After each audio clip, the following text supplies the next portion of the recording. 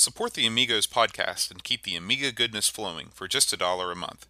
Visit our page at patreon.com/AmigosPodcast.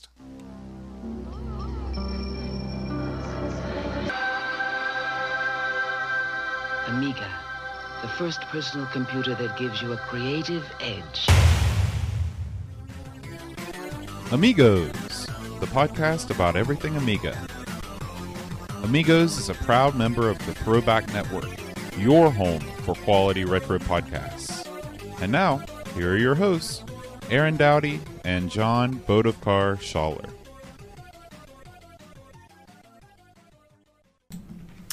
Hi everybody, welcome to Amigos. I'm John. And I'm Aaron. And this is episode 100. So, if you tuned into our live episode 100, you'll realize, why are they doing another episode? And it's because a couple of reasons. One, there were a lot of things that don't really suit our audio audience. There were some screenshot quizzes and things like that. And two, I kind of messed up some of the audio levels. We had game audio coming through, covering up dialogue. So I've gone through, redone all of the OBS stuff. That's the back-end program that we use. And we should be able to do this top 5. If you are watching on YouTube, you'll get to see some game footage and the game boxes for each game we talk about. But if you're listening in your car right now, you won't miss out on anything. So we're just going to dive right in with Aaron's top 5. Yeah. So these top 5s are based on games that we covered from episodes 50 to 99. That's right. Aaron chose his top 5 favorites, and he has a couple honorable mentions. All right. So, Aaron, your number 5 So, hit the button, Frank. Golden Axe. Now, I love a good arcade beat 'em up. Me and the kid play them all the time. And this is not a new happening. I have always been a fan. When I first played Golden Axe in the arcade, I just thought it was awesome. And we've touched on some of the reasons why. I just thought it was a unique game. I like the premise of it. I'm an old D&D guy from way back, and it just tickled me in the right way. And so, lo and behold, when I acquired a copy of Golden Axe for the Amiga, my expectations weren't that high because, nothing against the Amiga, but I had been weaned on the PC, and I can tell you that the arcade conversions weren't good at this point on the PC. CGA nightmare. Maybe you get some sound if you're lucky. Yeah, right. But a lot of times you didn't. So, and also it only came with, this is going to sound stupid, it came with one disc. And I thought, man, how are they going to put all of Golden Axe on one disc? It ain't going to happen, Threw the sucker into my 1000, and bam, you could knock me over with a feather. Loved it. Played the hell out of it. Played it with my brother. It's just a great conversion. I mean, the Amiga version is top shelf, and it holds up. I mean, when we reviewed it, I enjoyed it, and it looked even better if you considered it was side by side with the horrible Altered Beast conversion, which was a total botch. Which is another game me and my son enjoyed playing, but not the Amiga version. Just got awful. But Golden Axe, they did everything right. They got the sound right. It's got the cool intro stuff. It's got the music. It's got the levels. It's got everything. Mm-hmm. It's all there. It looks great. It plays great. Easy choice for me. Yeah. I thought that this... I'm not a huge fan of beat-em-ups. This one is a little bit deeper than your average brawler.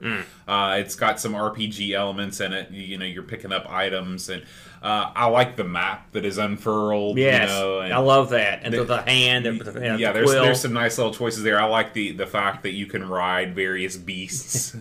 Something that can't be understated is the controls. Again, this in the arcade, this is a multiple button game. Of course, the Amiga's got that one button, that darned button.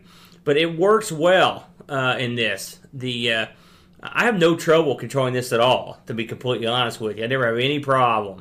And that's saying something, because that's obviously where the game lives or dies. Mm-hmm. And Golden Axe, the controls transferred over pretty well, considering you just have the one button. Yeah.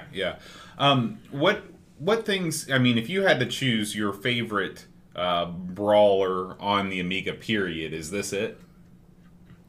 That's a tough call. this would certainly be right up there.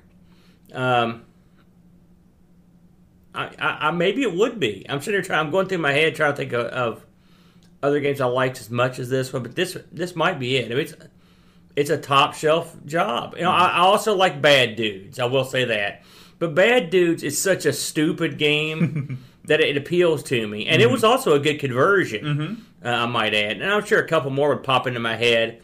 New York Warriors I enjoyed that. Of course, it's a vert beat 'em up, Right. But this one, yeah, it may be. I mean, I hadn't really thought about it before. This may be the one.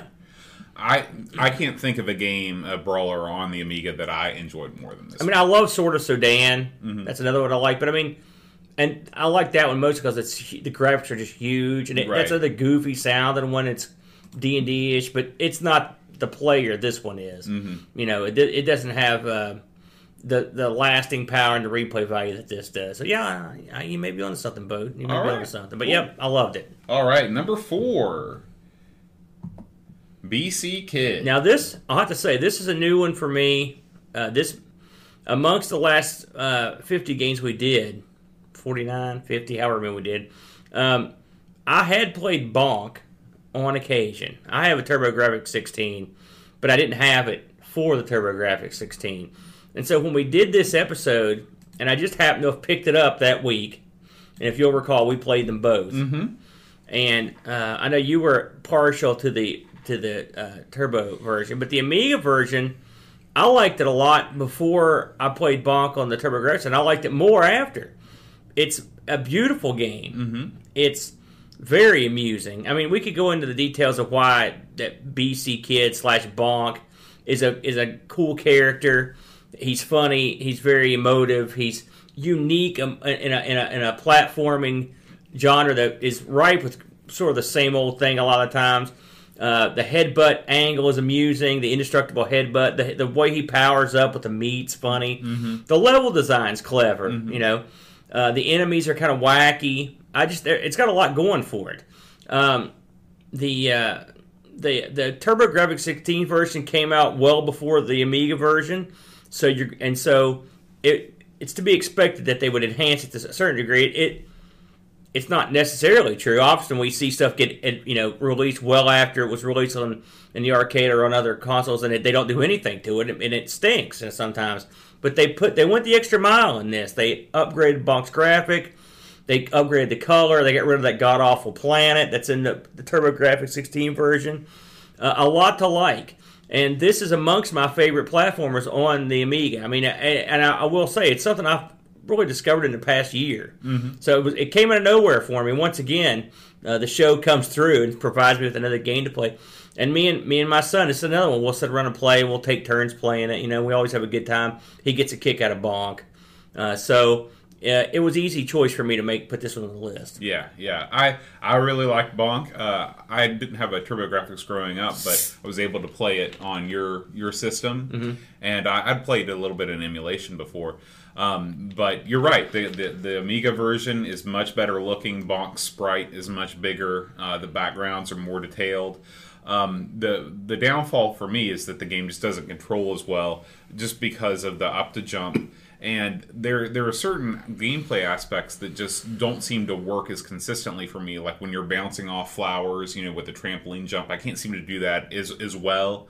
But overall, I mean, on a platform full of terrible platformers, Bonk really stands out. I will say this, having both. There are advantages to the TurboGrafx that the Amiga doesn't have the ability to work with. And one is the TurboGrafx 16's built-in rapid fire button, switch settings on its gamepad. It allows you to set things. It does make a difference. And in fact, on the TurboGrafx, on certain games, the manual will tell you which way to set your switches for maximum gameplay value. Right. And case in point is Bonk has this sort of wall climbing ability where he'll attach himself to the side of the wall with his teeth, and then if you rapidly press the button, he'll climb it. Well, on the TurboGrafx controller, you just switch the switch to, Turbo, and he'll climb right up it. So that was something that I never realized until I played your version. Yeah, I will say, given the again, this is the same old story, isn't it, with the Amiga, the one button. Given what they had to transfer them over, it works well. I think one of the reasons why I can control it pretty well with the joystick is because to be honest, I've put more time in with the Amiga version than I have the TurboGrafx version, and you get used to it. I will say, if I was coming out of the gate, the gamepad is the control in the TurboGrafx is top shelf. The Amiga control is pretty good, and you have to get used to it, but it's pretty good. TurboGrafx, that's one place that's got it beats the control. Yeah. But I still thought it was a really fun game, and it was an easy choice for me. Definitely solid pick. All right, number 3 is Swiv. This is another one that came out of nowhere. We talked about on our Swiv show that me and my brother and I were big fans of Silkworm, which is the predecessor to Swiv. The spiritual successor was Swiv, but I don't think there's any actual connection, as I recall from the episode we did. Silkworm's an awesome 2-player game. One guy plays a helicopter, one guy plays a Jeep, and you side scroll through a shooting thing, and you just blow stuff up. Pretty simple, but it's fun. Swiv takes it up a notch, turns it all vert, and just kills it. I mean, again, I struggled. I thought we had a couple really good shooters this time around, and I was like, man, which one did I enjoy the most?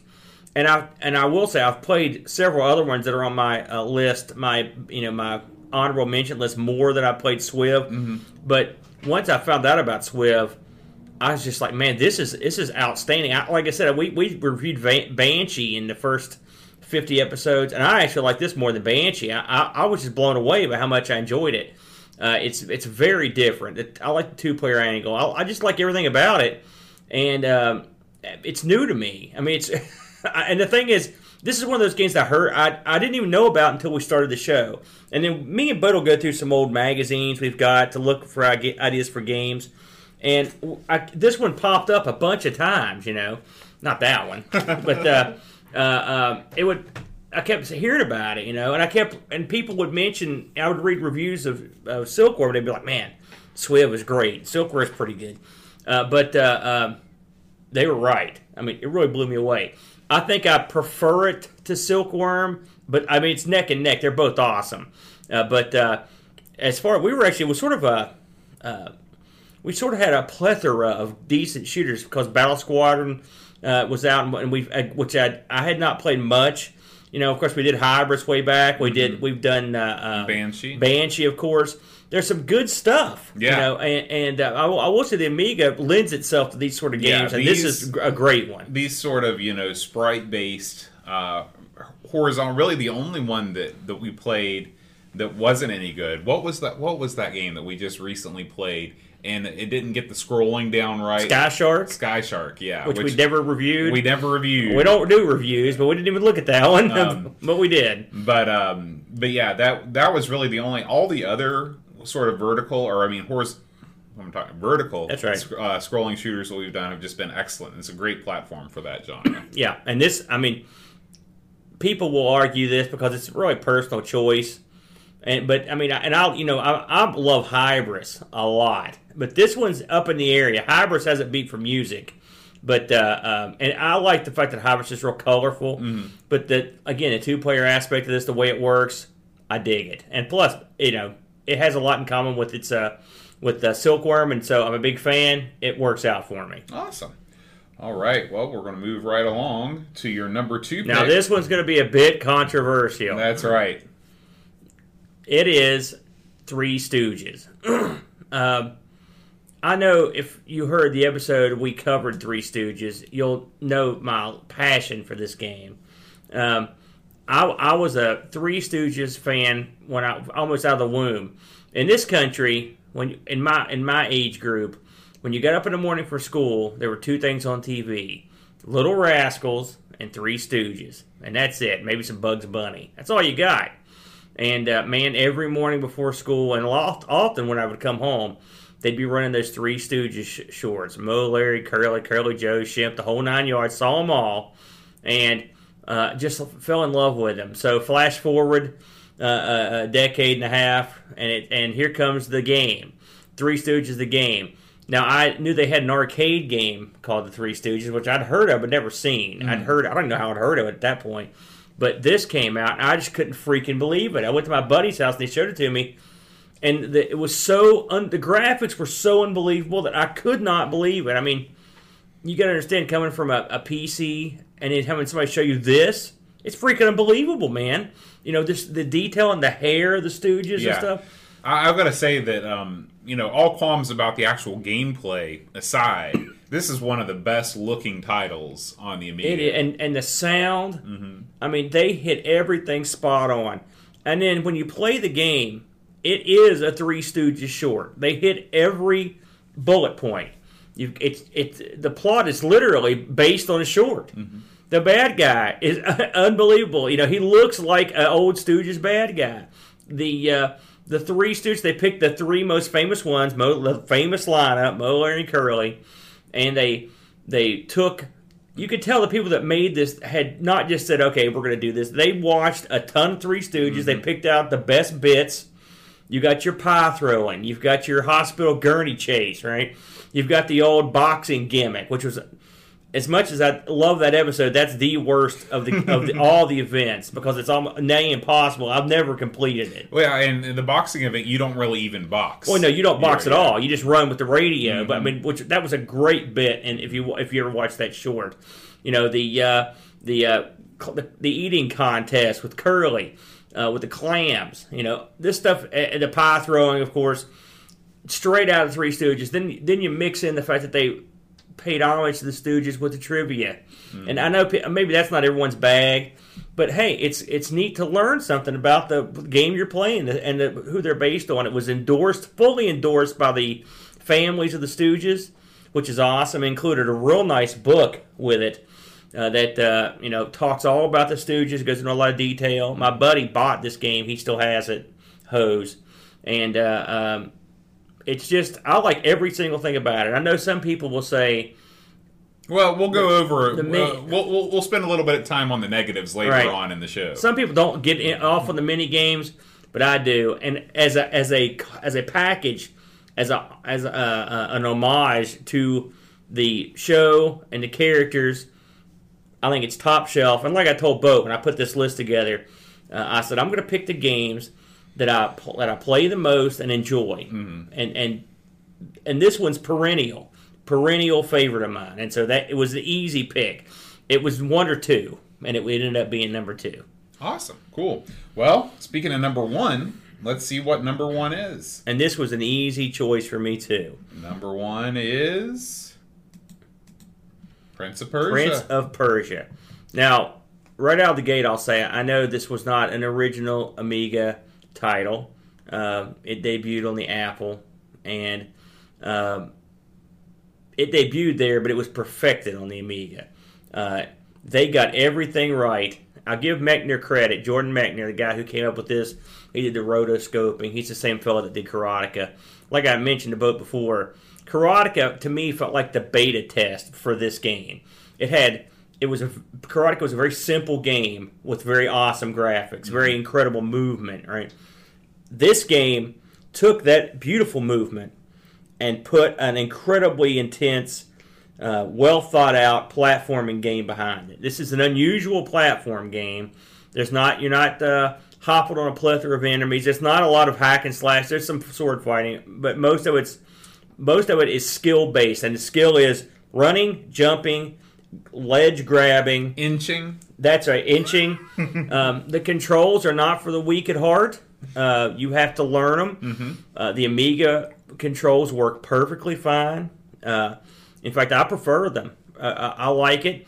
There's very little, HUD stuff going on. I mean, you just go, and if you die, you're dead. You've got a few hit points. That's it. Well, and this is an odd game because you're actually given a time limit to complete the game. Yes, absolutely. Sadly, I've never beaten it, and which I will say I've played it for years. There are a few games on the Amiga that I just keep coming back to, right? And I've mentioned 2 here and a couple before. Wings is one, Stunt Car Racers one, Three Stooges is one, but this one above all those even, and I don't know why that is. It's been released for everything under the sun, but the Amiga version I like the sort of stark backgrounds. I like the sound effects. I like the way it looks, and I like the way it handles. Everything about it, because as this series moved on, it always got tweaked a little bit. They'd try to make the dungeons look better. They'd try to mess with stuff. Maybe it'd play a little bit different. Maybe they'd tweak the controls. Well, to me, that's not Prince of Persia. Prince of Persia is this. This is perfect. It's the perfect version. They never got any better. And that's why I picked number 1. It was an easy choice. Like I said, most of this list I had to really sit around and think about, but the top 2 I had no problem. Yeah. Cool. But you liked Prince of Persia, didn't you? I liked it. To me, if I'm going to play a platformer, I want it to be a little bit more twitchy. This is one that it's more of a thinking man's platformer. In much the same way that a game like Gods is, where it's a little bit slower moving. And it's more about trial and error. You go into a room for the first time, you kind of fall to your death, and you say, okay, well, I'll learn not to do that next time. One of the things that is, just because I've gotten so used to it, I really would have appreciated having some save points. So when you die, you don't go all the way back after 3 lives. You got to beat that level, bud. But that's just the way the game is. I can't deny how great it looks. It really looks fantastic. I thought it was interesting to play this on the Mac Plus. This is one of the few games that I have on my Mac Plus. And even though it's in black and white, it's actually your hero is much more well defined because the higher res screen. I thought the swordplay in this game was actually pretty good. That's not the easiest thing to pull off. You're not insulting nobody, that's for sure. Yeah. But what you said I could agree with, but to a certain degree. But for me, I probably, because I don't have the skill that you do, to be honest with you, those twitchier games. Mm-hmm. I like a game where I can sit back. And I mean, granted, in this game you're under a time limit. Ultimately, you've got to get there in 60 or 90 minutes gamer, but. For me, I'm pretty realistic about my chances, so I like to take my time and ponder my various moves. And once you get the jumping, the grabbing, the controls down, it's less of a Dragon's Lair and more of an actual game where you're going to get caught with some stuff and you're going to get killed occasionally, but there's not certainty that you're going to die. Right. If you're quick enough, and there is sort of like a list of mechanisms that are present in the dungeon where you can kind of, after you fall to your death, or you learn to recognize traps more easily. I don't think it's cheap. I don't think it's cheap either. Plus, there's secrets. I should mention that's always good. Mm-hmm. If you consider how old this game is, it's just like a vintage wine to me. It's a game that by now it's that this formula's sort of been done to death. But when this came out, I can't tell you how blown away I was to see it. It was the first of its kind. It really was a true miracle.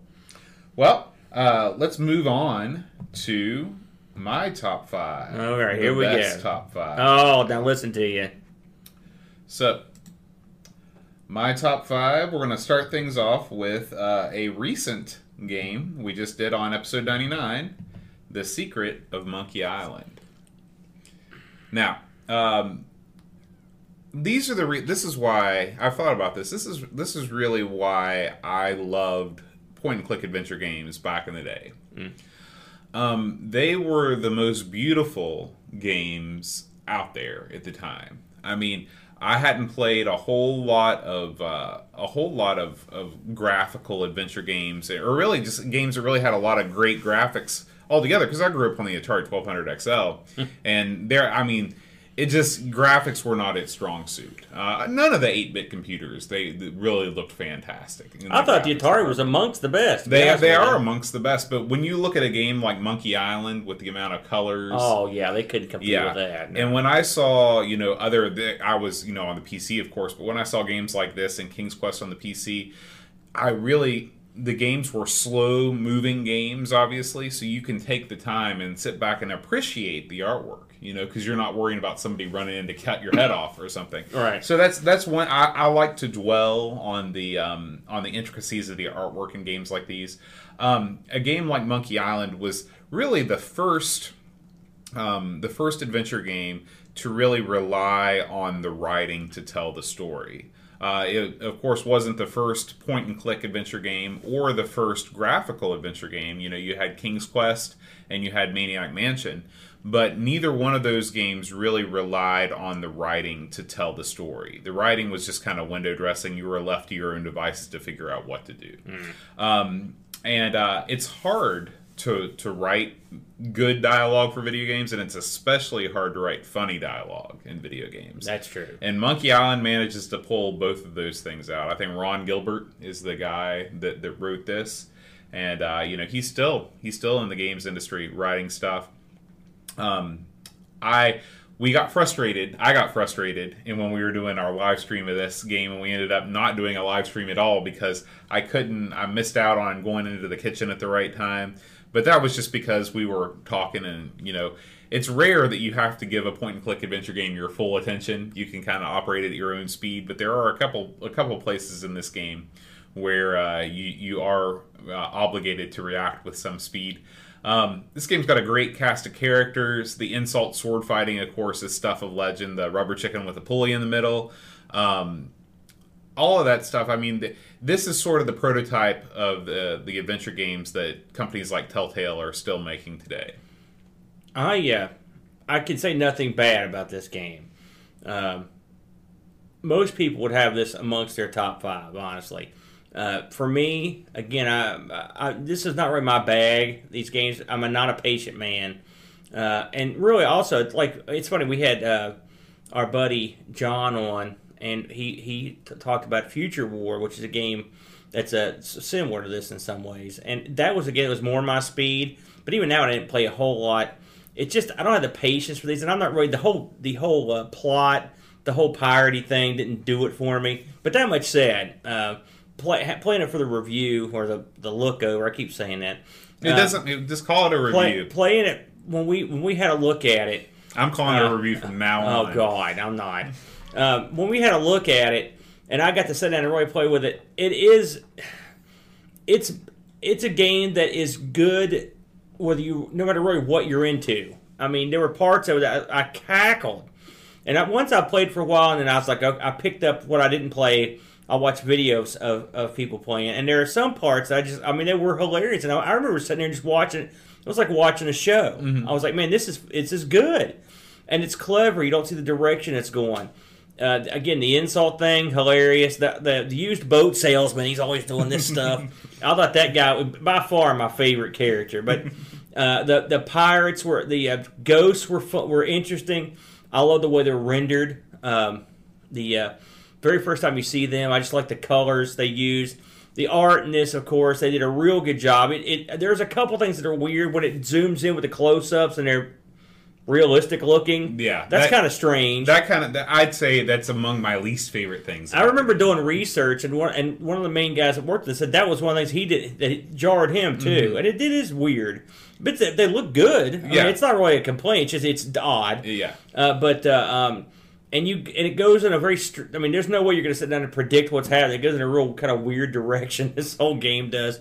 And one thing that you mentioned, it's a game that's based on the writing, which is true, but it's based on the writing. But they've got one hell of a good interface on this. They really nailed that interface. And when you've got an interface that is not a bother, that's half the battle right there. That doesn't mean you're going to have a good game. But, we've played a lot of these games, and I've played a bunch over the years. The interface can be such a pain in the butt. Mm-hmm. And you're having to navigate. It's like, oh, geez, is this the best they could come up with? This one, the whole time I played it, I didn't think to myself, why'd they do this? You could tell they put a lot of thought into it. They had some big minds that thought about how it was going to work. And I can't deny it. It's a good choice. Thank you. You finally got one. Moving on to number 4. And this is Budokan. You sure it's called Budokan? Yeah. And and I want to make sure that Eve's okay. So I want to take this live on the air. Okay. Hello, dear? Dear?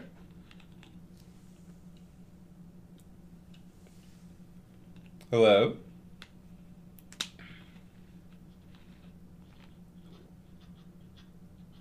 I don't know that she meant to call me. That's all right. Sounds like she was doing Budokan on somebody's butt. I think that she was. She was practicing her own Budokan.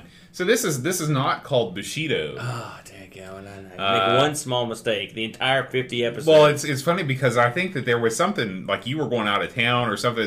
I couldn't contact you for a couple of days, and I kept looking for this game Bushido, and I was like, oh my gosh, I'm not going to be ready for the show. And but then finally I got a hold of you, found out it was called Budokan, and it became my number 4 game. I know. Then you said you hadn't. Have you not played this before? I had not played this before. This is, I think that fighting games on the Amiga, by and large, they get kind of a bad rap because of the one button thing. Mm-hmm. But for me, this game does all it can with what it has. You are basically, you enter into this martial arts tournament in the Budokan. I guess the Budokan is the name of the building. That's right. That's right. Very famous. It was built for the Olympics, I believe, as I recall. Okay. And I believe there's a newer one than is there now, but it's been used for sumo championships and rock concerts and everything. And so you basically you're a fighter and you've got different weapons. And your job is to dispatch your opponent. Aaron, talk more while I take this. One thing about Budokan, I almost did it again, is this is the Prince of Persia of fighting games. It's like Boat mentioned, it's a slower game, but it lends itself well to this particular style of fighting. It's not Street Fighter or Mortal Kombat, but when you have enough time to sit back. I mean, it's not like you just sit there and say, "Oh, it's not a turn based," but it's not super fast. I just mentioned it's the Prince of Persia fighting games, which is what I like about it. Me and Boat are both old martial arts guys, as I've mentioned a few times. It tickles that you've got that. And it's got our various martial arts in it to a certain degree. Mm-hmm. And the fighting I feel is fair. And really the controls, which we barely scratch the surface on, are very deep. And when you look at all the things you can do, I remember this is one of the games I printed out the instructions for, and I was just baffled. I was like, man, look at all these freaking moves you can do. It's like a ton of moves. And the way that you have this thing called a key meter. And, you can't just go to town button mashing because you'll physically wear yourself out. And so you've got to balance the moves that you do, the defense that you play, and you can defeat your opponent but still get a bad ending. Mm-hmm. If your key meter is not what it should be.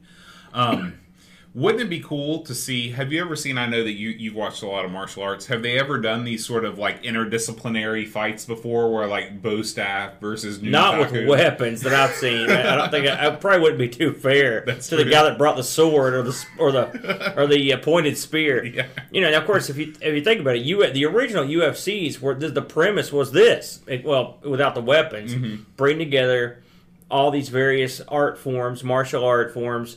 And see which one's the king, and to a certain degree. Mm-hmm. There's a lot. Would you say that Brazilian Jiu-Jitsu is the king of the martial arts? No, I would say it's right up there. But American wrestling is right there too. You mean like pro wrestling? No, I mean amateur wrestling. Oh.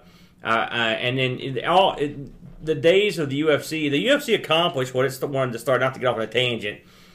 They figured out what worked and what didn't in that system. Mm-hmm. The UFC is not like it was. It now has rules. It's enforced by the athletic commissions. In the old ones, it was almost everything goes.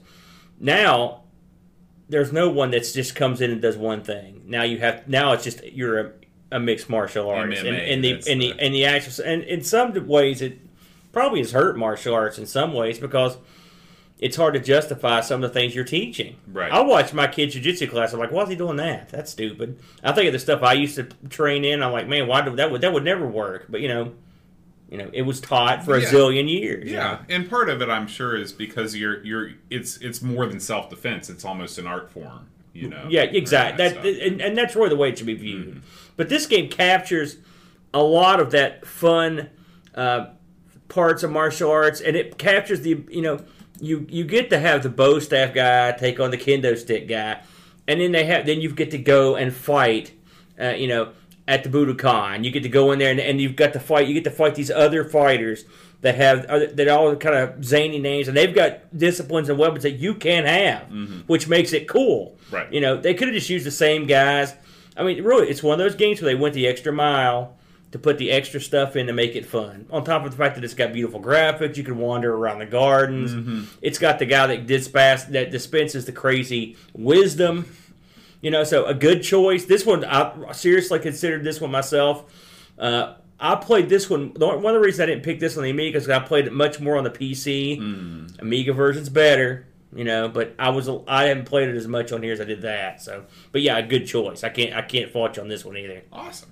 I want to, but those are both. That's a great game. All right, well, let's see what you think about number 3, Syndicate. So, Syndicate is a game that I thought I was going to hate, and I feared reviewing it. Now, you've never ever played this? Never. Had you ever heard of it? Never. Really? Never. Because it has quite a following. I know. I never got into Syndicate. I was a fan of Bullfrog's games. I played a lot of Theme Park back in the day. What was the other one that they did that was real big? I liked Magic Carpet. Magic Carpet, right. But this was suggested to us by a Patreon supporter, and so we ended up doing it. But I ended up really liking it. This is sort of a forerunner to a game like Grand Theft Auto, where you're unleashed into a city. The city is not nearly as sprawling as the cities in later games, but you're basically allowed to go and wreak as much havoc as you want. You have a specific objective to attain, and what the Syndicate is, what the title means, is you are part of a group, a syndicate, as it were, and you're trying to take over vast swaths of territory in Europe.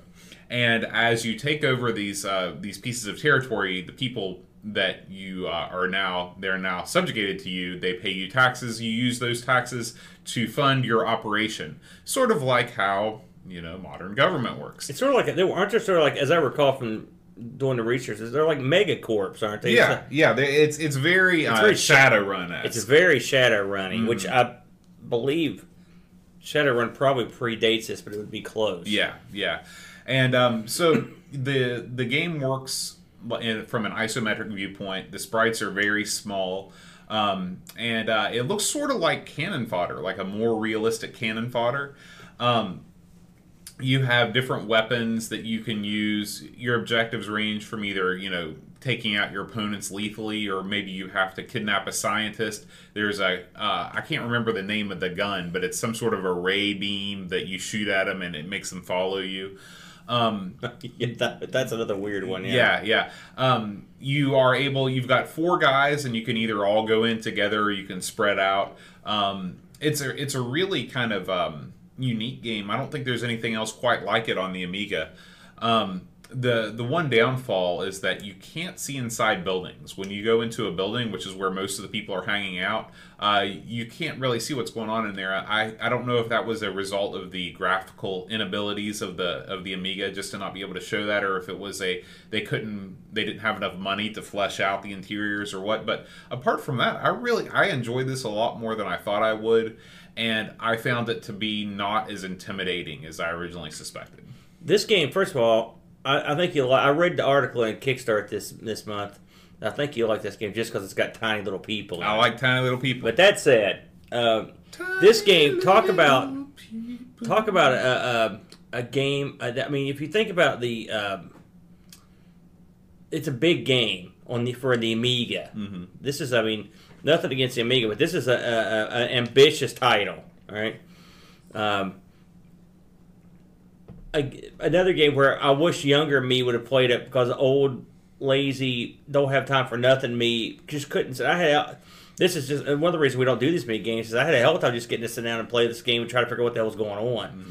I had a decent grasp there towards the end of the week, but I was just like, dang, this is... Yeah, I had to watch a lot of playthroughs and read the instructions. But I love the plot. I'm an old role-playing guy, and I played the hell out of some Shadowrun back in the day, the old FASA favorite, and great game, by the way, role-playing game. What is FASA? I don't know what it stands for. Is that the company? Yeah. Like TSR or yeah, whatever? This was that, yeah. it was a real fun game, and it did rise in popularity, but none of my friends liked it as much as, say, D&D. But, man, it was neat. And the premise was cool. And this reminds me of that quite a bit, where you've got, of course, this is all goes back to the whole cyberpunk, I don't want to say dystopian, but, that kind of, corporations have their own standing armies and blah, blah, blah, But I like the fact that you just basically control, like, you've got goons. You tell the goons to go out and do something, or the mission tells you to go out and get your goons to do it. Mm-hmm. And you send in the goons. Goons kill people. Goons run people with cars, whatever you want to do. It was fun. Is it a game I would play now? No. But it's just strictly because of time. So I can't fault you for picking it. And boy, it's still pretty popular. So there was a Syndicate game that was released on the Xbox 360. Syndicate Wars, was that? And but this was a first-person shooter. Yeah, and the Syndicate fans were not pleased. I remember this. They were not happy. Yeah, I don't recall it doing that well. I don't think that it was. It was one of those. I think I saw it played. It was one of those mid-tier, first-person shooters from the last generation, and those games have mostly gone away now because all games are so expensive to make that you either have indie games that are real light or you have AAA titles like Call of Duty. Well, if you recall, was it Gamma World? I know what was it. What was the thing called? What's the post-apocalyptic shooter series? It's real popular. Fallout, right? Fallout was was basically based on a old role-playing game. Much the same. It was called Fallout, but it was based on an actual role-playing game called Gamma World. Okay. Gamma World was about a post-apocalyptic, mutant, Mad Max, all that jive. It was a TSR game, and it's another one that when they changed the way it played, people sort of. But it's funny though because Fallout 1 and 2 looked a lot like Syndicate. The sprites were a little bit bigger and more well defined, but this was a much newer game too. But when Fallout 3 came out, I'm sure that there were people that did not take to it well, but it was not like Syndicate because Fallout 3 spawned many DLCs and now Fallout 4 and everything. Yeah. So it really did, and there are I'm sure that there are still fans that say Fallout 1 and 2 are the core. Those are the ones that you should play, but turning anything into a first-person shooter just seems like an easy way out. You just took the. I was waiting for you to fight me on this, but. They took the easy road because, and don't get me wrong, I don't have a problem with first-person shooters. I've played a few in my day. I'm not the biggest fan, but there's a formula there, and no matter what people say about it, I fought with my brother till I wish he was sitting here. I'd fight with him right now. I fought with him till I'm blue in the face. There's a formula. You take Doom. Doom had the formula, and they've moved it up the evolutionary scale. Some things have been brilliantly done, but you're still shooting people in the face. Yes, there's very few exceptions, and I will say that Call of Cthulhu game is one that comes to mind where there's very little combat. Yeah, Mirror's Edge is another one. Yeah, and now a lot of these new survival in the forest type games, they've taken that genre or taken that device and then spun it in these crazy ways, which is good. But design something like this, no easy task. Yeah, and I think that in this day and age, to release something like Syndicate, you'd have to release it on mobile. These kind of games, they don't work well on a console either. Yeah. People of the game buying generation don't want to play a game that has this isometric perspective unless it's on mobile. Look at the like Clash of Clans and all that stuff. We laugh all that stuff off, but those are moving copies. Yeah, you're right. So, but good choice again. Not my bag, but that's a good choice. All right, number 2, world class leaderboard. This one, golf. So this is. I feel like people will think, why did he pick a golf game for his number 2 game? They don't know you like I do. But really and truly, this is a game that I go by. I have very fond memories of playing this on the PC. This was the first. I don't know if this was the first golf game that I ever played, but I think that it was. My dad got it for his old IBM compatible 8088 machine. And I still remember watching all the scenery get drawn in ever so slowly in between each shot. Yeah. I like the way that the swing meter works in this. There's a couple different swing meters in golf games. You've got something like Hot Shots Golf, and there's tons of other games, but it's basically a really long meter, and you can really see where your yardage is.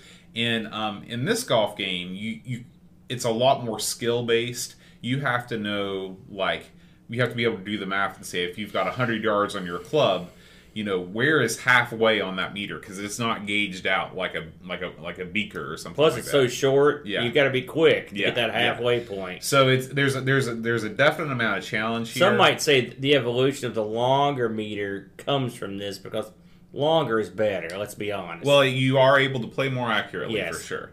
The putting on this, it's not that great. You can't see the way that the green rises and falls.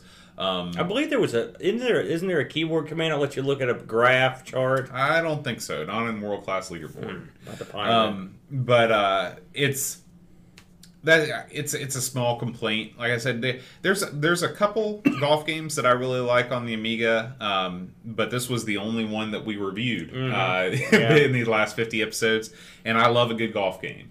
I know you love golf, and I would love to bury you because look at this game by today's standards. But I played the hell out of this game. Much like yourself, I played it on the PC. And playing it on the PC as long as I did, when I played it on the Amiga, I was disappointed. Mm-hmm. And I'll tell you why. The number one, the sound should have been awesome. It should have. You're right. It's crap. Mm-hmm. It's crap sound. The PC had the real sound. The PC sound was crap, but the real sound made it less crap because you're used to utter crap. Right. So when you hear a guy talk, looks like you hit the tree, Jim. Right. Hear the birds chirping. And just for people that missed this episode, the real sound basically did some kind of crazy engineering where they took your PC beeping speaker and did something to it to where it could produce human speech. Yeah, it could, or sound effects. Or too. sound effects, yeah, birds chirping, stuff like that. And it was amazing. For someone who, again, coming from the PC with no sound card, this I was just like, holy cow, you know. And it played a pretty decent play of golf. At the time, you're like, wow, this is a good golf game. You're right about what you said. It's a simple, easy to jump into golf game. Yeah, the meter is what became the gold standard of meters that went on. They tweaked it here and there. And some games try to get real cute with the meter. Don't get cute with it. It works fine just like this. Mm-hmm. The draw-in was standard fare back in the day. This ran faster than it did on my PC. I can tell you that. But it didn't look that much better than it should have. Yeah. It's... As far as golf games go, it's not the best on the Amiga. We haven't covered... we've covered, 2 golf games? We covered another golf game? No, we've talked about doing sensible We should definitely. golf. There's a couple other ones out there, and Faldo. links I want to do. But this one, it's not the best. And so, as much as I've played it, I can't badmouth you. I just can't. And I know you like to sit back with a cold one and play some golf. And so, I can understand it. Yeah. But it would not be in my top of my list. But I have put more time into it than I have a lot of the games that I picked, unfortunately. All right. Well, now we are left with number 1. It's sad. My memory's so sad. I can't remember anything. Number 1 is Rodland. Okay, Rodland. Is it coming back to you now? No, but now I get it. Rodland. All right. So Rodland is an arcade port that we'd never heard of before. No, I had never heard of this game. It's pretty clear. I don't think that this game got a U.S. release. Boy, I really thought that I was going to like this background movie, but it's starting to make me ill. So I'm just going to turn it off. Who was it? Was it Dreamcatcher that was pressing for several Rodland, people or had mentioned O'Brien's? Several people mentioned it. I saw it, and then we saw it on lists, too. Yeah, it's another one we saw. But people had brought up Rodland, and it kept coming up on top 10 lists, top 20 lists, and we were like, what the hell is this? Mm-hmm. Yeah, you know? Yeah. And when we finally fired it up, I was like, boy, this is great. Because to me, it plays sort of like a less frustrating Mr. Do's Castle. Yeah. There is a little bit of Bubble Bobble in it. You can ride on bubbles, obviously. But the way that you dispatch your enemies is pretty unique. You have a parasol, or no, it's a rod. Sorry, I was thinking about parasol stars. You've got a rod, hence the name Rodland, and it's a magical rod. And when you touch an enemy with it, it sort of emits a shower of lightning, and your enemy becomes attached to it, and you raise it up over your head and smash behind you and in front of you. You batter them. Yeah, you batter them to death. Yeah. Meanwhile, you're collecting flowers. You have a ladder button, so you can create ladders wherever you want. That'd be great in Dew's Castle, wouldn't it? It'd be great in real life. Just pop one out. So that would be great in Dew's Castle. You ain't kidding, brother. So I really like this game. The anime stuff is not really my bag, but you don't really have to subject yourself to that art style outside of the opening movie. The box of this game is rather strange. You've got a kind of a friendly shark that doesn't appear to be part of the game, and a chimpanzee. I think he's a bad guy. That's what I'm thinking. Yeah, and then you've got your little your girls that look more like trolls in the front than the anime girls that they are projected as in the opening cutscenes. But anyway, I really like Rodland. I still play it all the time. It looks almost exactly the same as the arcade port. Yes. This one, again, that's what, fifth or sixth time I've said this on this episode, but it's another one that just came out of nowhere. I was just like you said, we have no idea what the hell this was. And then it comes up on the screen. I remember I'm sitting and loading it up at the house. I was just like, what the hell? Look at that. Just so it looks beautiful. We play a lot of emulated stuff. It looks like you just loaded up ROMs from the arcade. Beautiful opening screen. It's got all the attract mode stuff in it. It sounds great. It plays great. It's colorful. My kid and me played the hell out of this. We've played a ton of it. Since we found it. It's fun. It's another one. I can't badmouth your choice. It's not one that I picked. Personally, I like Mr. Deuce Castle more, and I'm not the Bubble Bobble fan. Like I said, I like Liquid Kids more. We haven't done Liquid Kids, but it's on my list. But this is good. It's fun. It's another one you can pick it up pretty quick. Like my kids picked it up, and we played it all the way through. I believe the arcade. We've played a lot of it. I mean, and as I said with Golden Axe. This is one that's probably is way more arcade perfect than Golden Axe. Mm-hmm. I mean, you'd be hard pressed to tell the difference if you stack these things side by side. Which one was which? I mean, it's dead on. Yeah, And so here's the thing: if it was an arcade game, they convert it, and the conversion is perfect and it's fun. It's a winner. So I can't, and kudos to the listeners that sent this in and said listen to it. And I've got a couple more requests that I'm like, okay, I've been holding on to. I'm like, okay, well, here's a couple more because who knows the next 50 what we're going to find out. But so far, the ones we've been told to play have been really good, and this was a real winner. So yeah, that's a good choice. I can't deny it. Well, that rounds out my top 5. Did you have any honorable mentions? No, and I do know that you have some honorable mentions, and I thought we might stick those in between the listener bottom 5 and top 5. All right, sounds fair enough. So we're going to move on to the listener bottom 5. So if you weren't aware, we had a voting system in place on our site, everythingamiga.com, thanks to Will Williams for setting up his magical his genius, thing. The brain trust. And you were able to upvote games and downvote games. So the listeners' top 5 were the 5 most upvoted games, and of course the bottom 5 were the most downvoted games. So we're going to skip over to that right now. Ooh. The listener bottom 5. The listener bottom. And we'll start out with a game that we can all agree that belongs on this list, Outrun. This game is a affront to humanity. Beautiful opening screen, which makes it worse. That's where the beauty ends. That's because they taunt you, they tease you. This is how it used to look and how you made you feel. Look how clear that the Ferrari symbol is on the back of that car. It doesn't look that way in the game. It goes south in a big way. So let's just run down the list of infractions here. Number 1, frame rate crap, sound crap, the actual control is crap. All right, who knows how much of the game is here? I mean, I played all the way through it a couple races. I'm assuming most of what was in the arcade is here, but who knows? Did you go through and play every single possible? No, I mean, I had a hard time. I felt like this game was easier than the arcade game. I felt like I could make more progress in it, but I didn't want to. Yeah. Yeah, this, and again, in a world where we've got the Lotus series, and even that Jaguar game we played for the Amigos Challenge, this has no place here. Another horror. It's fun. What is going on with the Sega conversions? Now, sometimes they get it right, and sometimes they get it incredibly wrong. And this one is just. I think was it U.S. Gold that developed this one? I mean, this game had 2 releases. It had, I think, a Sega conversion and a U.S. Gold one, but I think both of them were terrible. So. Well, the one I played was just the worst. Now, for any of you that are into the Amigos plays. I played the, I guess the sequel to this on the Amiga. It was called Outrun Europa. The gimmick in this one was you start off on a motorcycle. It's sort of you're trying to. There's a plot to it, believe it or not, sort of like a spy plot. And you start on a motorcycle, and then you get to a boat. You go to several different types of cars, and it sounds interesting. And you go across Europe, France, Spain, but it didn't play very well. It was better than this, but it was still.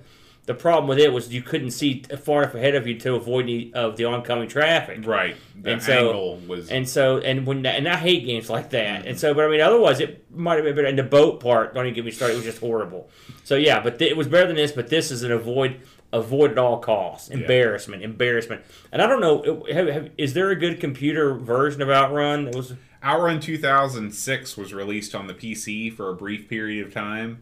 Now that game commands a high price because it's no longer made because the whatever company that made it lost the Ferrari license. No kidding. Yeah. What a bummer. Yeah. Well, I mean, I don't know if there was ever. Did you ever play something like the Genesis or anything? The Genesis port is not too bad. Uh-huh. I think I did an Amigos Plays on it, and I played it on the Xbox, and but it doesn't look. It doesn't look much better, to be honest with you. Well, we know the Amiga was capable of much more than this, and that's what makes it worse. Yeah. We should have had a really good port of Outrun, but that's still be but good. Hey, I think 5 might be too low for this one, to be honest with you. It should maybe higher. Well, maybe you wish it would take the place of this next one, number 4. Yeah. When I saw this, I was speechless and wrought with anger, furious anger. I don't know why this game got killed. I can't believe it. I honestly cannot. This is a much ballyhooed Amiga title. And well, let me offer some suggestions on why this was different. Here we go. So, and to be honest with you, I like Three Stooges. I know you do. But the mini games, the way that this game is laid out like a board game, means that you could be screwed no matter how good you are. And so like you could get to a certain point and just land on the wrong square too many times and the game would be over. Well, that's what the beat up your buddies part's for. It slows down the hand that moves across the playfield. Another thing is that the loading times on the Amiga version are awful. Well, I'll stop you right there. My recent expertise in playing of this has been on the compact flash card. Mm-hmm. And I often think that sometimes when we go over these games, we have the luxury, right, of having this. And I cannot deny the fact that this is not fun to sit through the loads on. It was always a pain in the butt. Excuse me. The only good thing now, at least, I don't have to worry about the disc getting bad if I'm using the GoTech, for example. But I'll grant you the load time now. But look at what it's loading. Mm-hmm. But yeah, that's a criticism. And then the last reason that I have possibly why this game was voted the number 4 worst game of all time by the Amigos fans is I just don't think that the Stooges play well overseas. I showed Eep some shorts and she was not enjoying it. This sort of physical comedy that we tend to find hilarious here is not the same kind of humor that other people like. Well, it's funny. I mentioned this before. I thought you were like, you killed me on this. But, I mean, I think there's a cultural... I agree. I think there's a cultural... I don't know how well or how... I don't know how much the Stooges got played overseas. Maybe... Or the Little Rascals. Mm-hmm. I don't know if that stuff got played. People may listen like, what the hell are these guys? Mm-hmm. If you're not... someone that's watched the Stooges, you're gonna. It would be. I mean, I still think the game's fun, but it would lose a lot of the fun factor from experiencing things from your youth again, that Right. sort of thing. So I'll grant you that one too. It's. I hope some of you that killed this will get the WHD version and give it another shot. I really think there's a lot of fun to be had. Again, I wish there were more mini games. At this game, I would love to see like an updated version with more mini games with no load time. I think it'd be awesome. I don't think it's gonna happen, but I think it'd be a lot of fun, and I would make the boxing mini game more playable. Yeah, you know, that's I mean, the one just that's real think, done. when your generation dies, the Stooges will die with you. Well, I don't know. That movie that came out a few years ago was pretty successful. That came out like 15 years It ago. wasn't that long ago. It's been in the 2000s. The 2000s, that's like 15 Yeah, years okay, ago. but it was all like 10 years ago. I think they're still talking about the sequel, so it'll happen. But I think it's really, let's face facts. There's no room. I hate to say it. I hate to say this, folks. There's no room in the modern world for the Three Stooges. Their kind of comedy, I hear it all the time. I remember me and Luke were watching. Oh, you shouldn't let Luke watch that. He's gonna. Or same thing with Bugs Bunny. Bugs Bunny number 5. They shoot each other with a shotgun in the face. No one cared. Hit each other with a bowling pin. Smash somebody with an anvil. You know, I mean, the Three Stooges beat the hell out of each other, poke each other in the eyes. It's funny, but now everyone's real sensitive about this stuff. All the kids are going to go hit each other with anvils, I guess, or they're going to blow each other in the face with shotguns. It's just not worth it. Who would make this now? You'd be insane to try to put something like this out. It would just be, to target the Stooges fans that are left. Now it'd just be like hitting each other with pillows and then afterwards soothing each other's boo-boos. It'd be sad. It's a sad. We live in I don't know what's happened. I don't know. The Stooges, that sort of comedy will never come back. That is true. We will die with my generation. That's a fact. Whether you think that that's a good thing or not, we'll leave that to the listeners to decide. Real men love them. All right, moving on. Number Bad 3. Now, this is a great choice. An excellent choice. Jaws. So this is another one that we just reviewed a couple weeks ago. And this is a game that the whole rationale behind us even reviewing this game is sort of shrouded in mystery. You want to tell them that story again?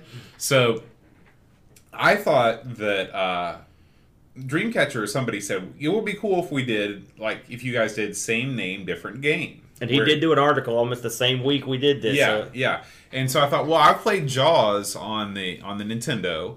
I know that there's a Jaws Amiga port. Why not look at Jaws? Little did I know that Jaws on the Amiga it's definitely, this is number 1, the worst for me.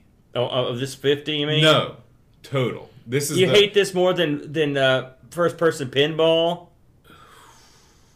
Now, come on. Let's not get hasty here. Yeah, maybe I spoke too soon. Yeah. But this is definitely, I could not do anything in this game. I was unable to shoot. Yeah, I thought we'd give it a good one. We gave it a try. Yeah, Though. I mean, yeah. I sat at home and I played this because I watched the playthrough, and when you watch somebody that really is good at playing this game, like they're able, like we're watching right now, if you're watching on YouTube.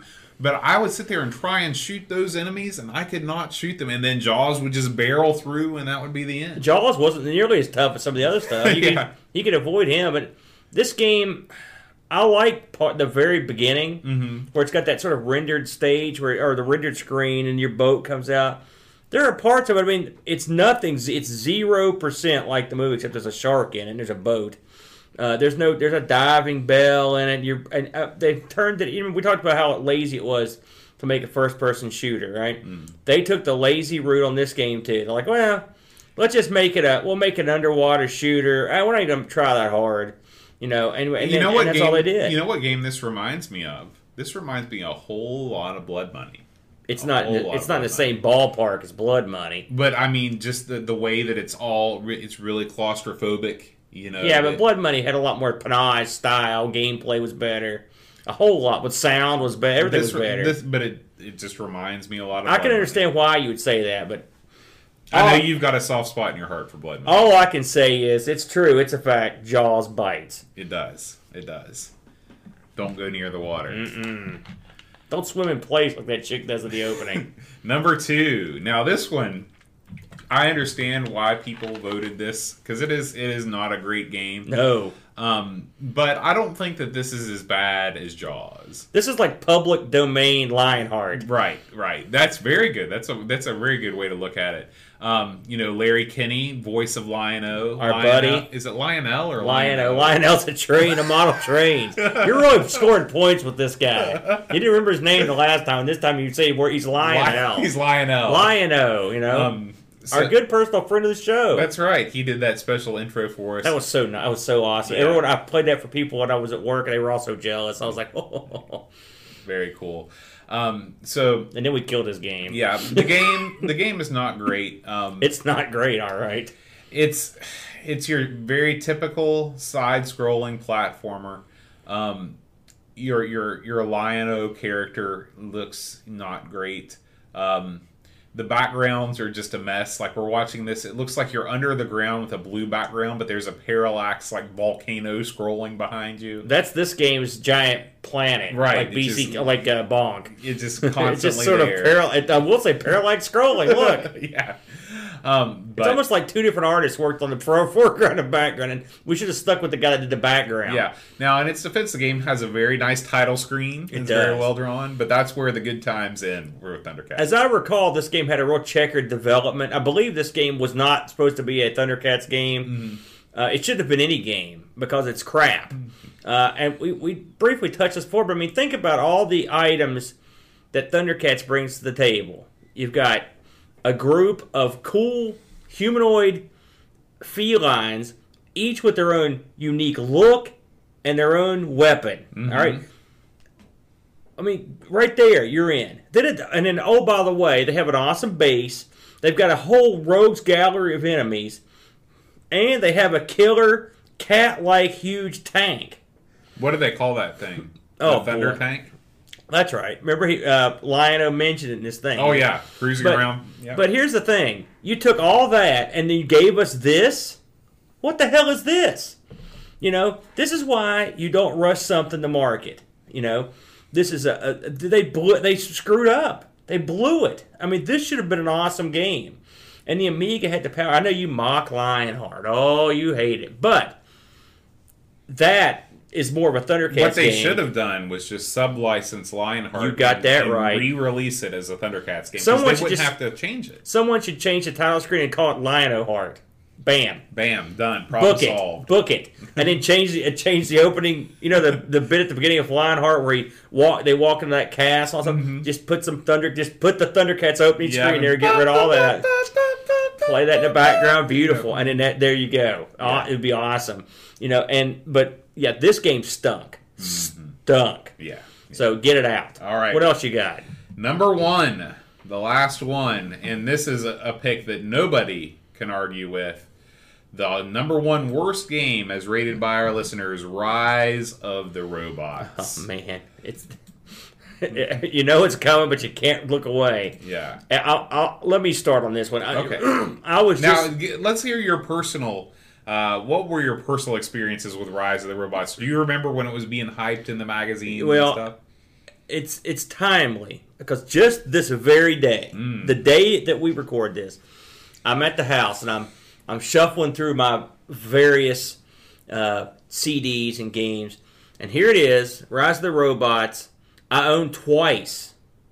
I've got the PC version and the CD32 version of it. Now, granted, the CD32 version came in a bundle, but this game was pushed and pushed and pushed. If you remember the episode, which I think this was like one of the first ones of this batch, I think this was like number 50 or 51 we did it. So we went all the way back to pull this. We really started off on a good foot, didn't we?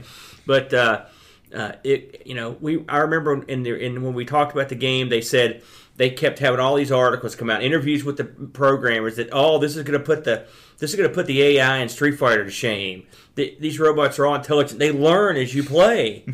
All the graphics. We got Brian May from Queen doing all the soundtrack. It's just going to be this awesome thing.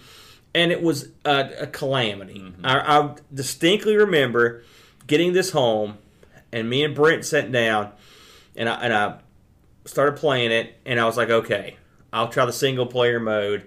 Oh, okay, you can only play this guy. And you went through. I was like, well, some games you have to go through and beat it before you get extra guys. Well, I beat the game easily. First time out, nothing. I thought, well, let's try 2-player.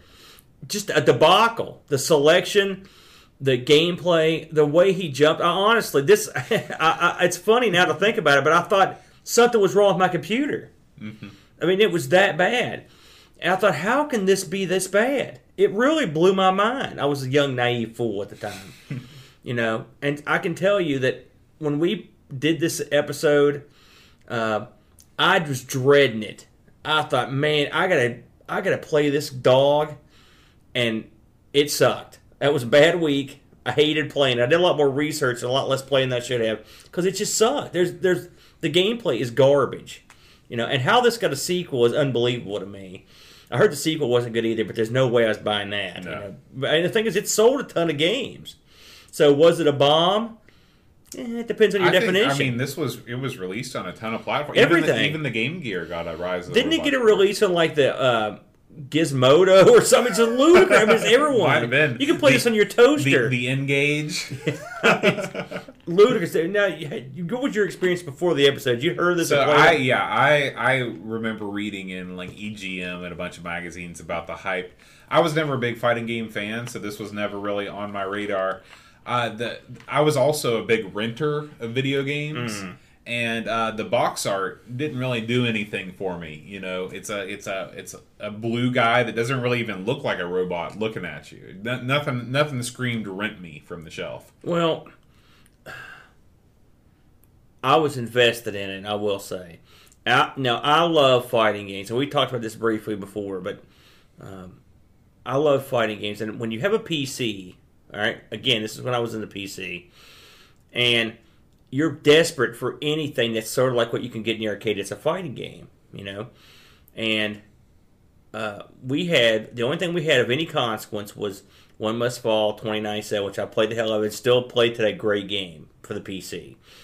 But again, this game didn't look like Rise of the Robots or Mortal Kombat, and so when this came out, it was like, and there was a slew of these games. This came out. FX Fighter came out, which is another one of these kind of 3D rendered type deals. Clay Fighter. Well, I don't know. It's on the PC. I'm the flip. And then Balls. Did that come out? That like ball-based fighting game. I remember that, but I don't think I ever played it. Was that not on the PC? I think there was a Genesis title. Oh, yeah, it definitely was. But then there was a few others before. I mean, eventually Street Fighter and Mortal Kombat came out, and they were darn good versions, by the way, on the PC. But we were desperate. And so part of this was desperation to get a fighting game. I'm a big fighting game fan. But, I mean, I got burned. It's just the way it is. And we all got burned back in the day. And we gave these idiots money. Thank God they're long gone. Yeah, this is... I'm looking over these titles, though, here, the listeners' bottom 5. And I can't believe Three Stooges is on the same list as Rise of the Robots and Jaws. Do you think they just did it to spite you? I think possibly. I'm sorry, listeners, that I've done something to offend you. I really apologize. But all that said, I'm looking at these 4 of these 5, and which of these, in your opinion, first of all, are these your bottom 5? Oh, I don't know. Is there a game on this list that you think is head and shoulders worse than the other ones? I mean, you could take into account the amount of money and hype of Rise of the Robots. I mean, is it worse than, say, Jaws or Thundercats? No. Those are awful bad. Yeah. And then you could outrun all that promise, and they botch that. I think if I was going to reorder these, it would be Jaws. All right, Jaws would be the worst. Then Thundercats, then Rise of the Robots, then Outrun, then the Three Stooges. Because even a bad racing game, I'll still play over something like Jaws. I would make Thundercats, just for the sheer stupidity of botching the license of that magnitude, I would put that as the number 1. I would put... See, the thing is, Jaws was such a... By the time Jaws came out, who cared about Jaws? How long? That movie came out in the 70s. Right. So I would put Thundercats at number 1. I'd put Rise of the Robots at 2. And I would put Outrun at 3. Because you've got Outrun, what a property, and you're throwing it away, right? Mm-hmm. And then I would not have Three Stooges on there. I'm trying to think what we've done that I might have one there, and I can't think of anything off the top of my head. But I mean, these are all triple bad. Yeah. Bad. What were we thinking on so many? Well, did we even? I don't even know how Outrun, because we didn't even do an episode on No, Outrun. we know Outrun. We did I think you did an Amigos play. Yeah. Did we talk about it? Maybe we didn't know. Oh no, we did. It was the arcade conversions. Okay, yeah, that's what it was. Well, So we set that one up, didn't we? yeah, listeners, thank you for your bottom 5. But now we're going to go Except ahead and Three Stooges. skip back, and Aaron's going to give us some of his honorable mentions. Yes. So I picked the top 10. I knew we didn't have to, but I couldn't help myself. And if you've seen Boat Knows, one time I cobbled together my all-time favorite arcade games, and that list was 278. It's hard for me to pare Call things it down. yeah. So I would just, in no particular order, will mention the other games that I had that I thought were of merit.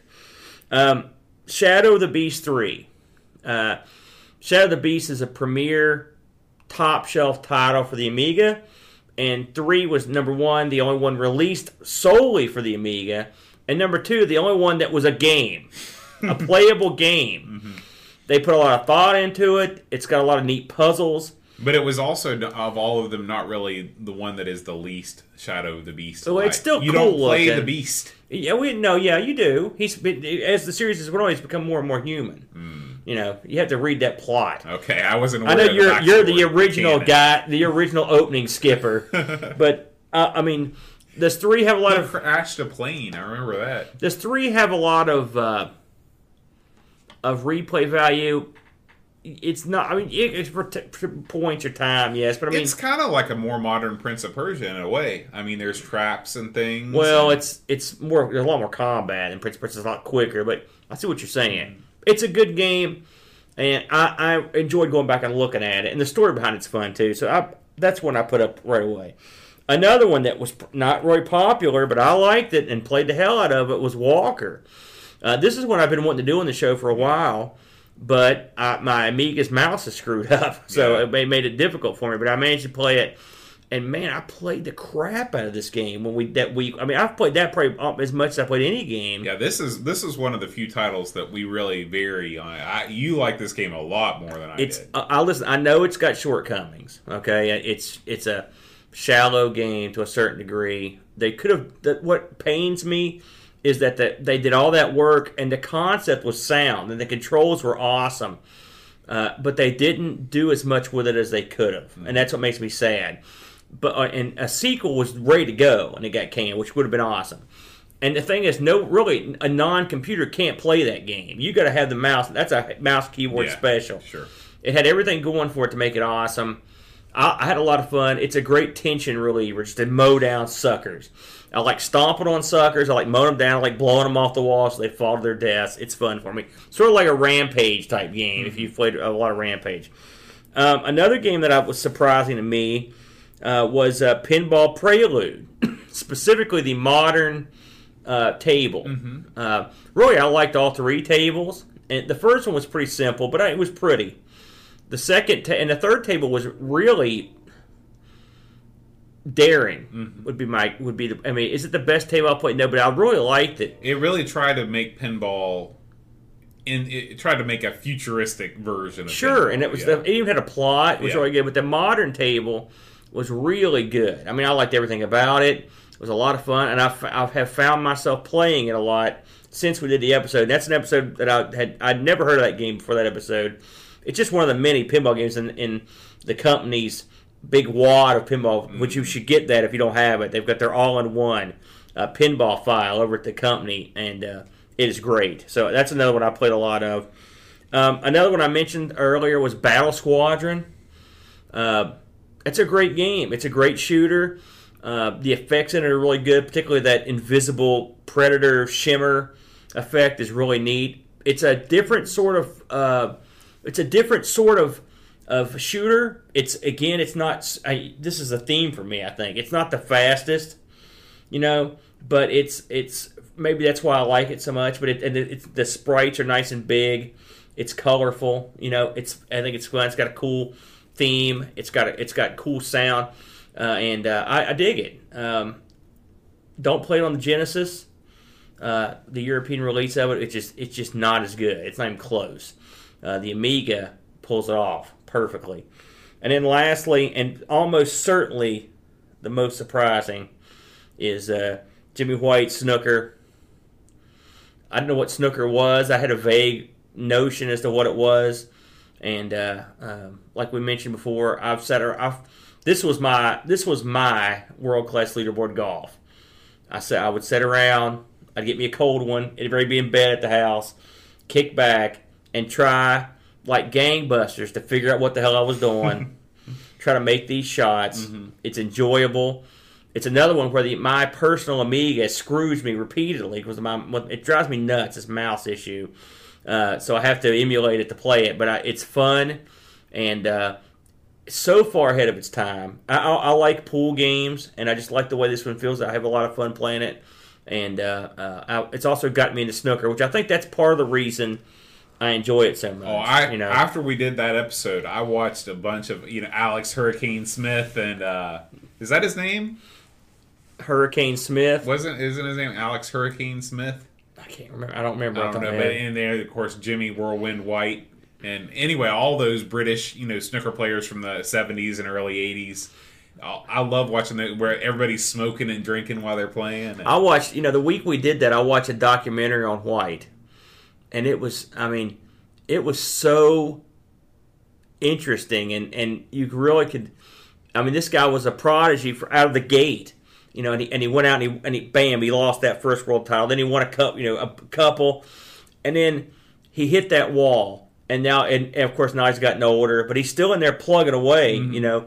He's never going to get back up there. And from what I've heard, that the new snooker players just smash the old ones because they're probably sober, and that probably helps. But it's not as interesting, is right? It? And it's not as fun to watch. From everything I've heard, snooker peaked at that in that era, and then it's now it's not as big a deal. Yeah, I thought it was really interesting because that was what the BBC used to sell color TV sets. Because you can't really watch snooker unless you've got a color TV set. I love it. And really fascinating stuff. So whoever suggested that, I don't even know how we.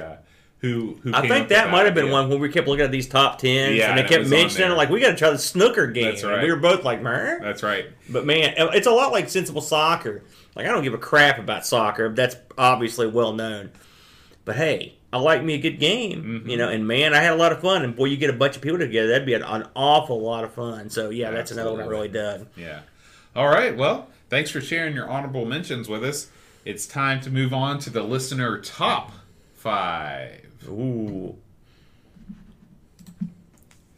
And we're going to start out by getting rid of that background movie because that thing was giving me a headache.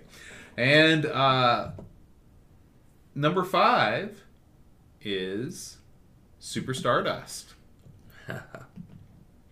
This is like a bad penny. I can't get away from it. So this was not one of our best moments on the podcast. No. Super Stardust, for the uninitiated, is sort of it's kind of a modernized take on Asteroids with more of a plot and a power-up system. A goofy plot.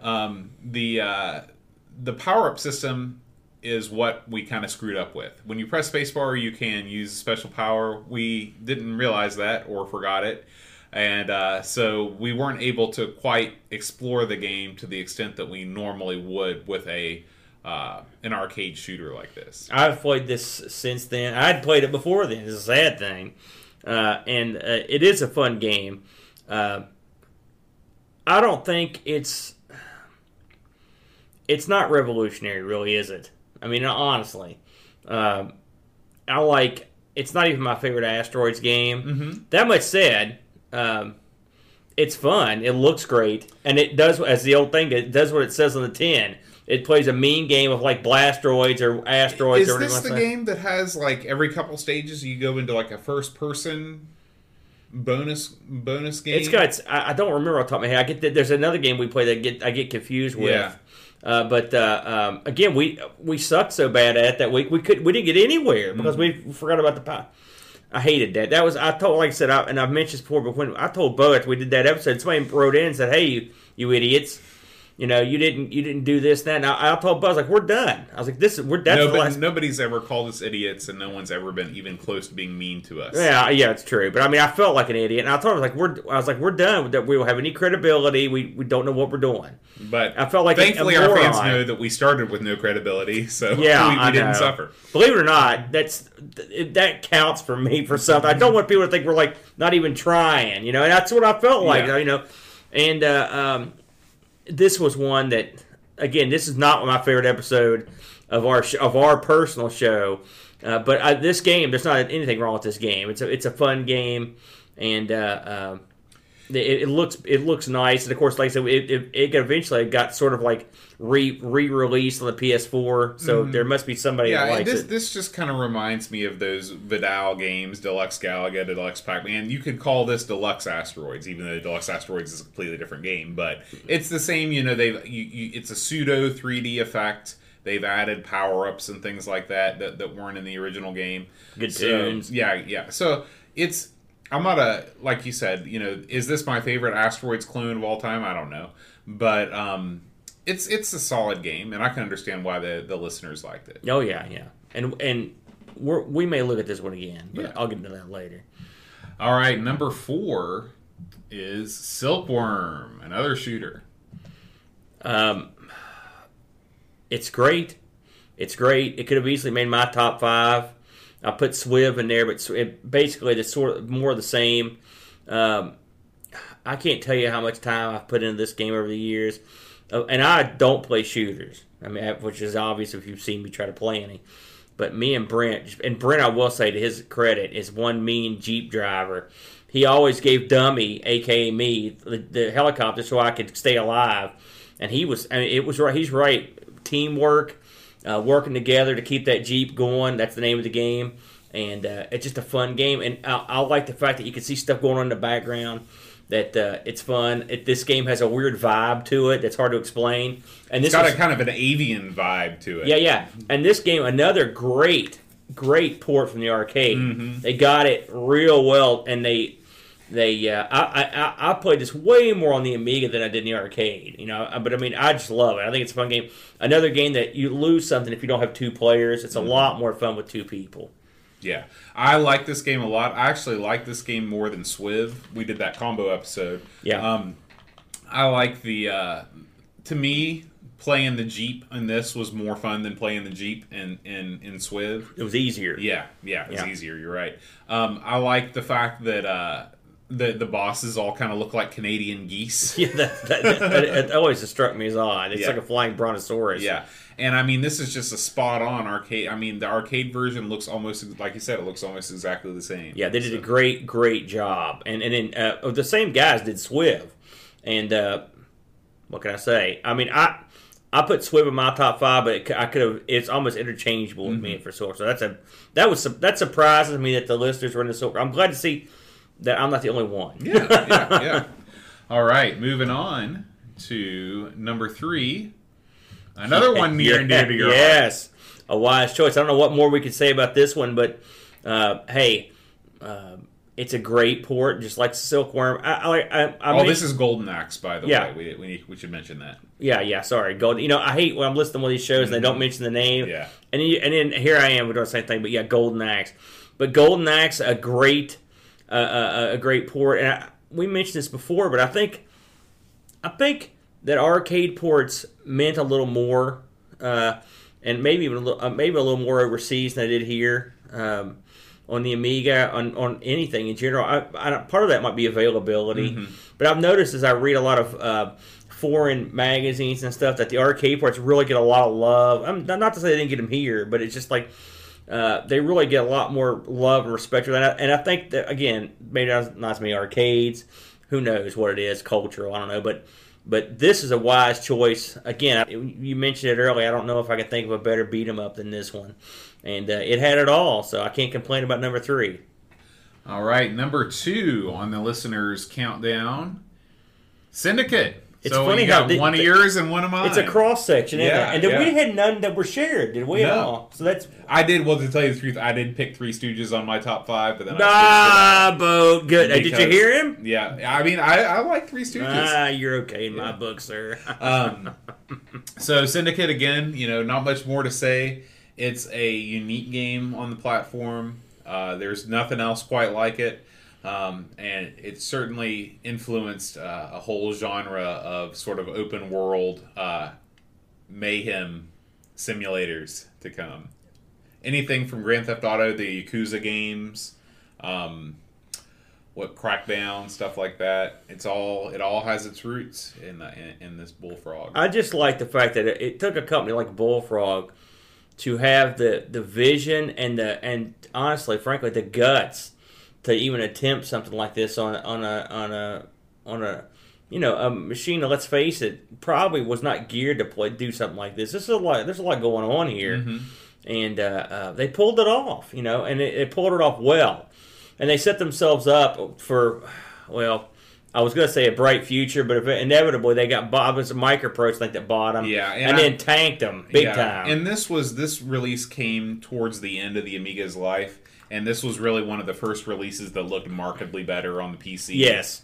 I mean, if you look at the comparisons, I remember when we were researching this episode, I mean, that it was a drastic difference. Yeah. Including some, I believe, cutscenes that weren't in the Amiga version. Yeah. So, but hey, they were still around for one. It's good that it's here. And like I said, every time I think about Bullfrog, I get sad because that was a stupid way to end Bullfrog, and it literally got nothing for what they got nothing. That happens to this day. Each time EA takes over a small developer, and then you never hear from those. Well, guys really, again. as I recall, EA bought Microprose, didn't they? So Now, I could be wrong, but someone bought Microprose. When was the last time you heard about Microprose? Yeah, we're due for another Micro League Wrestling. Oh God, When's that gonna Micro come League wasn't done by Micro. Was that not Microprose? I don't think so. Oh, who was that? Oh, God. What are you asking me now? You're the Micro League Wrestling superstar. Oh yeah, the last time I played it was the last time we played it. I can't believe that. All right, listeners, it's time for your number one pick. Your I'd number hit the one table, pick. but I would hit the table. Thank you for not hitting the table. Wham! Alien Breed. You see, this is another one that I didn't didn't fare well at, to be honest with you. And then we played together. This was a game that I understand the appeal. All right, and I will say when we played it here, I enjoyed it way more than I enjoyed it at home. It's a much better two-player experience in my opinion. It's an updated Gauntlet, which Amiga's got a few updated Gauntlets on it, and there's nothing wrong with that because Gauntlet's an awesome game and needs a good updating, I might add. But this is another one where I just didn't feel like I got I got everything it had to offer.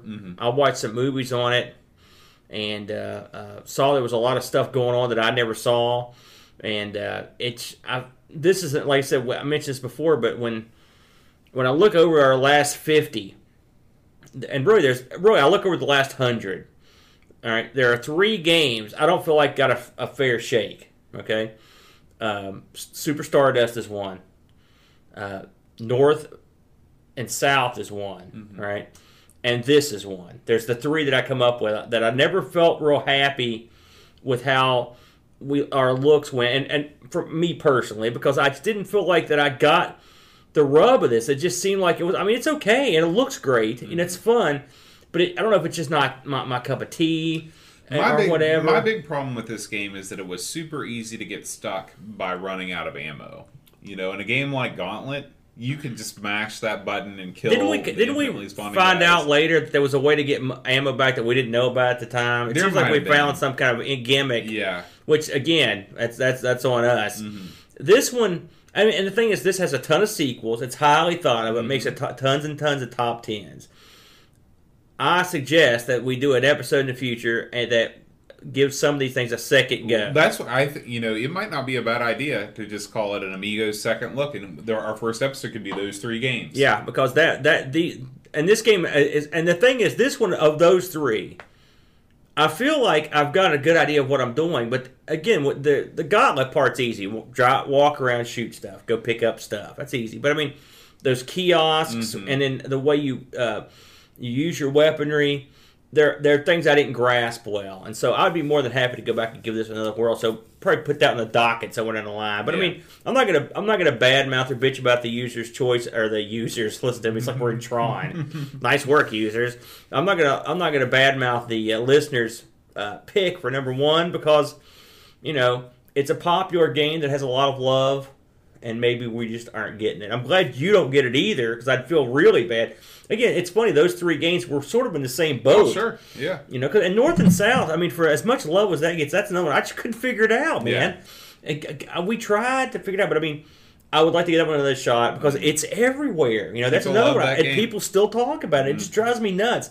I'll be in the Amiga Facebook group, great group, and someone will pop up a screenshot and everybody's like, oh yeah, man, they're just losing their minds. I'm like, why? So thank God it's not something like Outrun. We're we love Outrun. Or at least I could just be like, you're all idiots. But, right. But yeah, that's not the worst choice.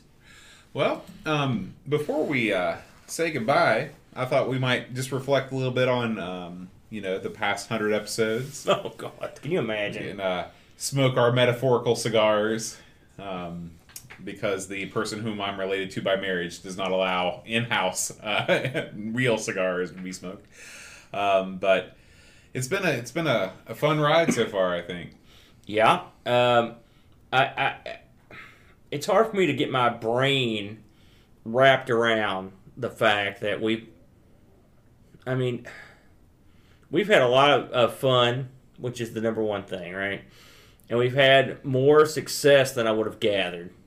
And we've met so many nice people who have been very generous with their time, with their money, with their minds. The Brain Trust has turned our little thing into something that they've made it look nice. You guys have, and I say you, I put you in the Brain Trust because I know you're sort of their engineer. Thank you for putting me in the Brain Trust. Well, I'm just saying you've got there are guys there doing this work that. We never had planned on ever having done. Sure, yeah. We, the magazine, which is tremendous. Even the website. That's what I was getting to that. The website, the fact that we had this voting, when a problem pops up, it's like, where's this kind of service with my cable company? It's like I look at the little chat thing, and these people are on this. People are migrating things. People are, fixing the code for stuff. I'm sitting there scratching my butt. It's not just the podcast. It's just the fact that we've got a group of buddies. Good people who and you kind of hear what's going on with their lives and stuff.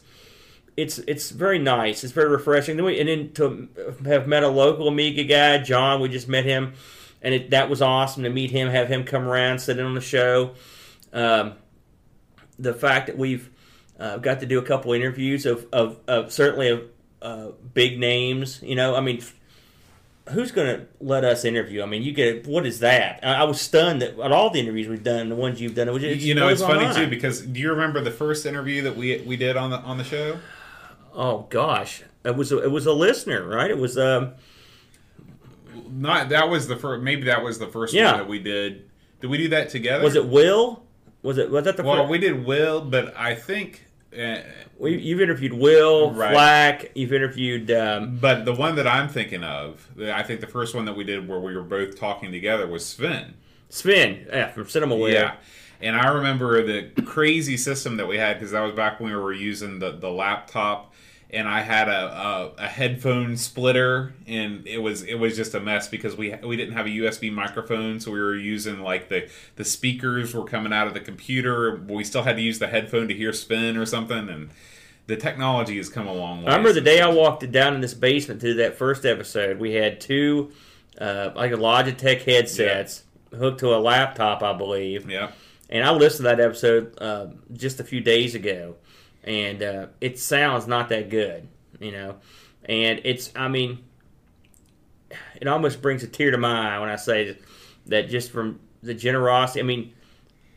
We love all of our listeners. This is going to sound real lame, all right, but people have been super duper generous to us, and I don't just mean with Patreon money, which they have been ridiculously generous, but with their time. with sending us food, that's been a weird thing that's been happening. Or booze, or Rabbit with the magazines.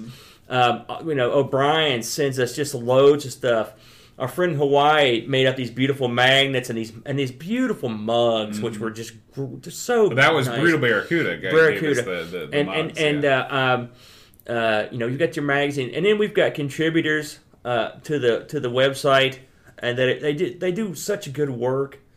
I look at these. I'll link all these articles up to my Google Plus and on the Facebook, and I just read these. I just can't believe that this stuff's under the Amiga's banner. It just blows my mind because it was never any envisionment that this was going to be anything but just a couple goofs getting together and playing some games.